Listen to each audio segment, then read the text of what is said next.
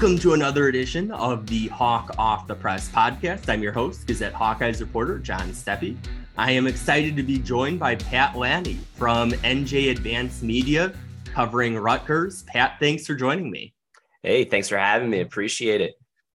So let's start off with quarterback for Rutgers. Iowa certainly has had its own quarterback question marks.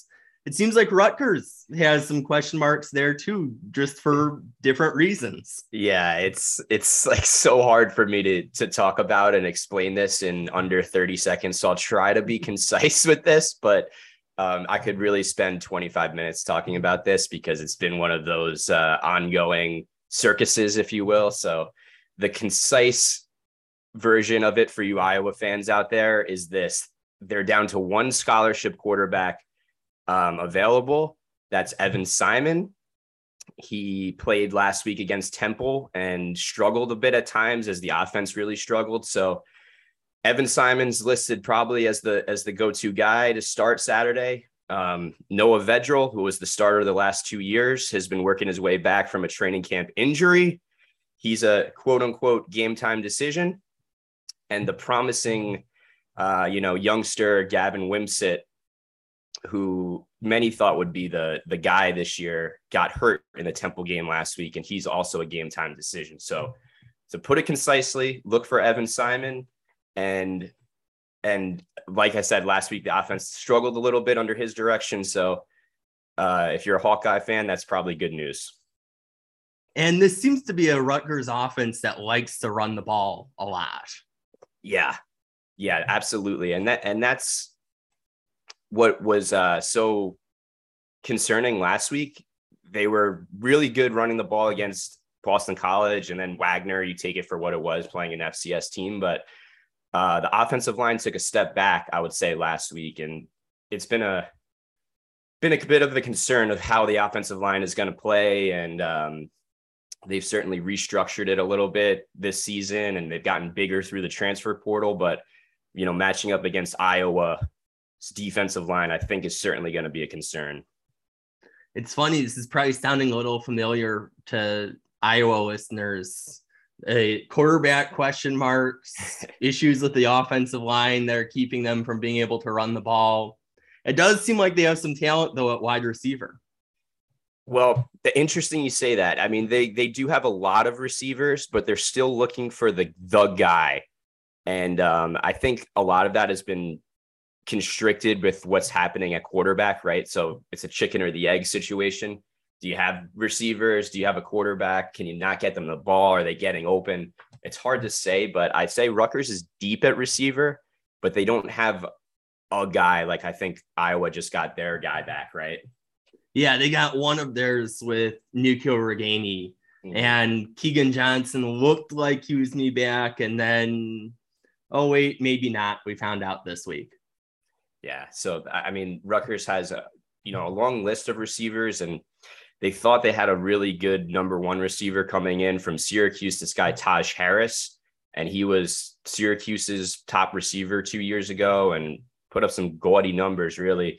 But he left the program 2 weeks ago, and that's kind of raised all of these different question marks. So there's a void at receiver, quarterback question marks, and really just an offensive step back last week. So I think Rutgers is coming into this game 3-0, but with a lot of question marks. But on the flip side, I'm sure we're going to get there and talk about defense in this game, right? Like, oh yes, a record-setting low over/under is certainly something to not look forward to, I guess, right? For the fans, like, you don't want to see another 7-3 game, but I think unless you really appreciate good defense and good special teams, which we'll get to too. If you love defense and special teams, this is your game.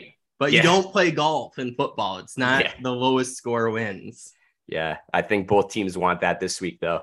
We'll try to win a 2-0 game. Iowa already has seen 7-3 with two safeties and a field goal. So was that your newspaper, by the way, that had they took out the O's? Yes, it was. In the headline. That was one of the best things I saw all year. Thank you. I wish I could take credit. We have some great sports copy editors / designers who came up with that. And when I saw that, I just died laughing there. Same. My pick'em for the Iowa-Nevada game was that this is the best chance for Iowa to put the O back in Iowa. Yeah. Which they did with 27 points, but we'll see against this Rutgers defense, which is a great segue here into what should Iowa fans expect. Let's start off with the defensive line. All right, I'm gonna hit you with a stat that probably is gonna shock you guys. Rutgers ranks first in the FBS in rush yards allowed per game. Wow, 32.3. And a lot of that success has stemmed from the defensive line, which has been really, really good so far. So Boston College came in as a passing team, so not a lot of success on the ground, which is weird for Boston College, but still Rutgers shut down that run game really well. Wagner, you play in FCS, it was totally lopsided, so you get to pad the stats there a little bit, but they also held Temple to under 35 yards a game, 35 yards last week. So Rutgers has been great against the run. Defensive line has been really good. The emergence of Wesley Bailey, he's a sophomore, has been promising. And this guy, Aaron Lewis, who we agreed on our podcast this week, has been kind of their team MVP through the first 3 weeks. He had 11 tackles, a forced fumble last week. So look out for number 71. That's Aaron Lewis, and Wesley Bailey on the defensive line. And then what about linebackers? Okay.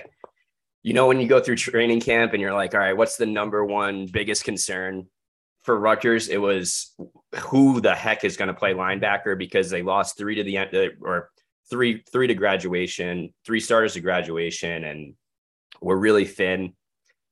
Rutgers made kind of national news when they were trying to get this guy, Drew Singleton, back. He was declared for the NFL draft and took an agent, but got hurt in that whole Gator Bowl situation when they got into the game on like 5 days notice. So they tried to apply for a hardship. Anyway, lost the appeal. Long-winded answer of saying they had no depth at linebacker, really big question marks. But one of the surprises so far is that how well Tyreen Powell and Deion Jennings have stepped up for Rutgers at linebacker. They've been playing great, and a big part of the reason why they're stuffing the run so well, and playing great at linebacker. So defense overall at Rutgers has kind of been just like Iowa, like really, really the reason why they're winning games. 32.3, you said, right? Yeah, rush yards per game. Wow.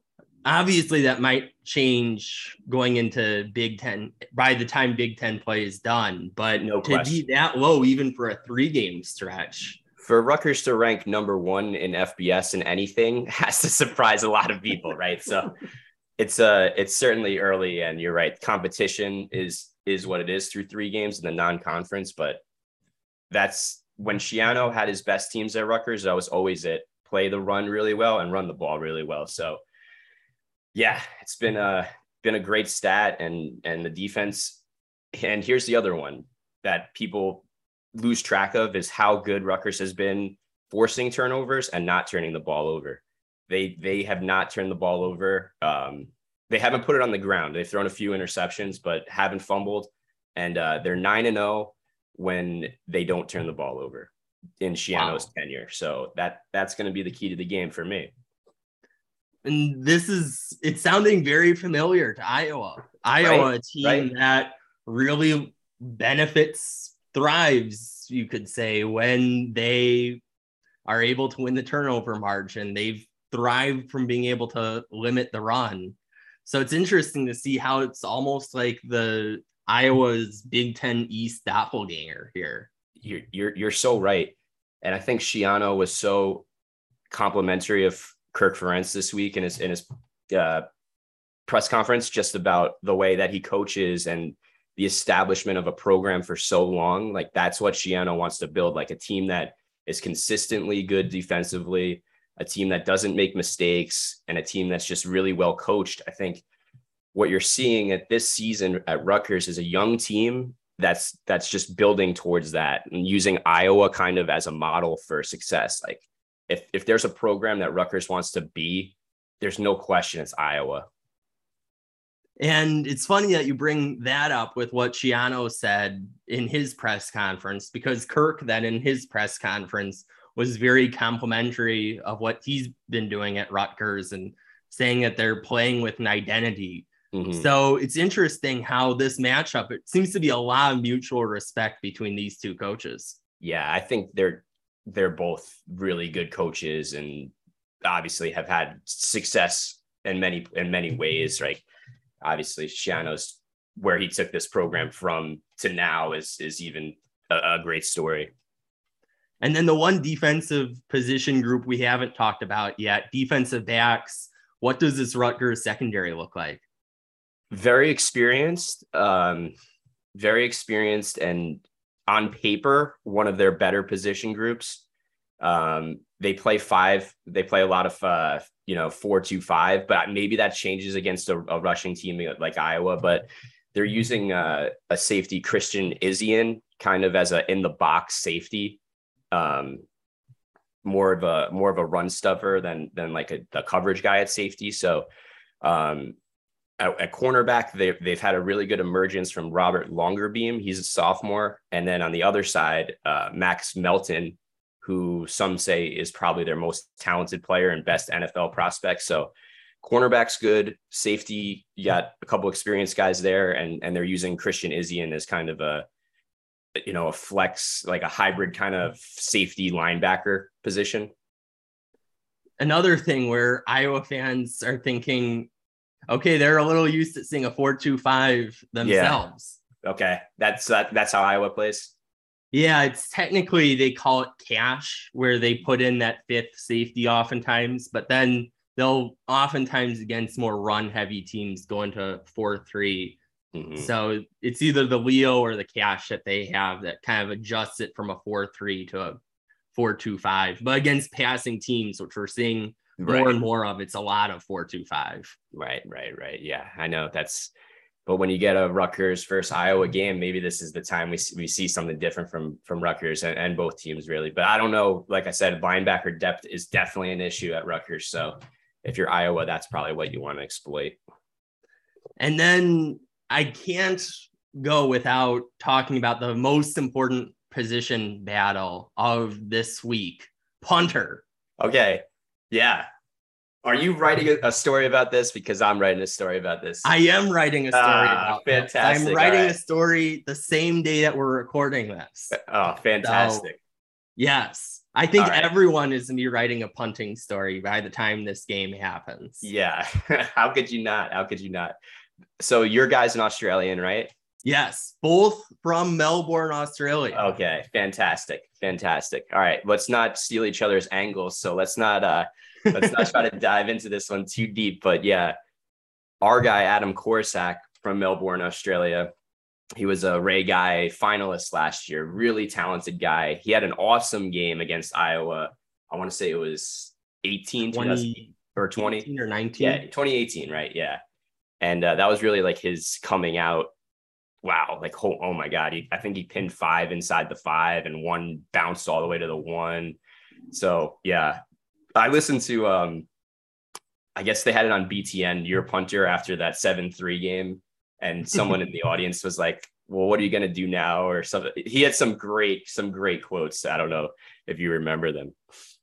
Yeah. Like, and the funny thing too, is like Torrey has a sense of humor about things too. Yeah. He had one comment this week about how, because somebody was asking that he's been able to pin a lot of guys inside the 20, especially this year. Last year, there were a decent number of touchbacks, and some of that was injuries to the people who are at gunner. But he's really been great at pinning guys inside the 20, inside the 10, oftentimes. And somebody asked about how much did Australian rules football help? And he said something like, I'll sound maybe like a smart ass saying this, but it's not really that difficult. Was the gist of what he was saying. Right. And we're seeing it both with Torrey and with Adam. Yeah. Where they head to the Big Ten, and both teams have really benefited from their field position advantage. There's no question. Like, Korsak was Rutgers MVP last season. plain and simple, right? Like that it has to be said.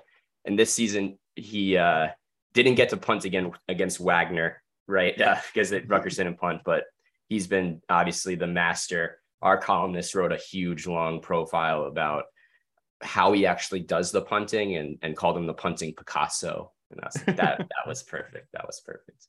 Well, if you're a punting fan, this could be like a trip to an art museum then. Yeah, exactly. Or if you're an Australian trying to get into like college football, you got two guys to root for. Yeah. You know, Australia, everyone there is probably rooting for like a 0-0. No, it'll be like a 4-2 game with all safeties. Yeah. 3 safeties. You know, Iowa's already seen a game with 2, so only need to add 1 more. Absolutely. And then in terms of field goal kicking, that's probably going to be an important area of this game as well, with just the strength of these 2 defenses. Iowa made the switch to Drew Stevens, a true freshman. Things seemed to work out pretty well for him in his first game kicking field goals. What is Rutgers' situation there at that position? So Rutgers kicker Jude McAtamney, another fascinating story. They got this guy out of Ireland and also through the same kind of, it's called Pro Kick Australia. I'm not sure if your guy's from that program as well. Yeah. I think he is, right? So Jude McAtamney played D2 football last year. Rutgers pulled him out of the portal. Really strong leg. He had a 49-yarder last week. But he's missed a kick in every game so far, whether it was an extra point or a short. Like he's been really good from far and just inaccurate from like under 30 yards, which is, I think, maybe just jitters or something. But I think he's a legitimately good kicker with a bright future. A little counterintuitive, where the longer field goals have been easier than the chip shots. Right. It doesn't make a whole lot of sense, but you know, maybe just first couple game jitters. Yeah. Well, do you have a score prediction yet? Well, listen, we did I'll plug our podcast, the Rutgers Rant. If you guys want to give it a listen, we did a little bit of a Iowa preview, and somehow I talked myself into a Rutgers win. And the reason why was because Rutgers hasn't had an awesome night crowd rockin' stadium in a few years, just because of how down the program has been. And I think that the way these 2 teams mirror each other, and I think when you factor in the turnovers, and of course Iowa protects the ball really well and the defense is so good, but I think Rutgers just mirrors that so well. And you get into one of these fourth quarter games that Rutgers has the chance to steal this one. And a 4-0 start for Rutgers is a dream. So I took Rutgers in our podcast. I'm going to put it in print in the newspaper on Saturday. And I'm going to put it here on the Hawk Off the Press podcast. I'm going to go Rutgers 17, Iowa 14, and the under. I think everyone's going with the under. I don't think there's any doubt about that these teams aren't going to combine to score. I think it moved up to 35. Oh, my God. I was thinking, man, that's like an easy under there. Like, take your money right there from the bank and throw it at that. So I think this could be a game that I think Iowa fans might overlook because it's Rutgers, and obviously Rutgers has a reputation of not being the most competitive in the Big Ten ever since they joined the conference, but this could be a pesky team.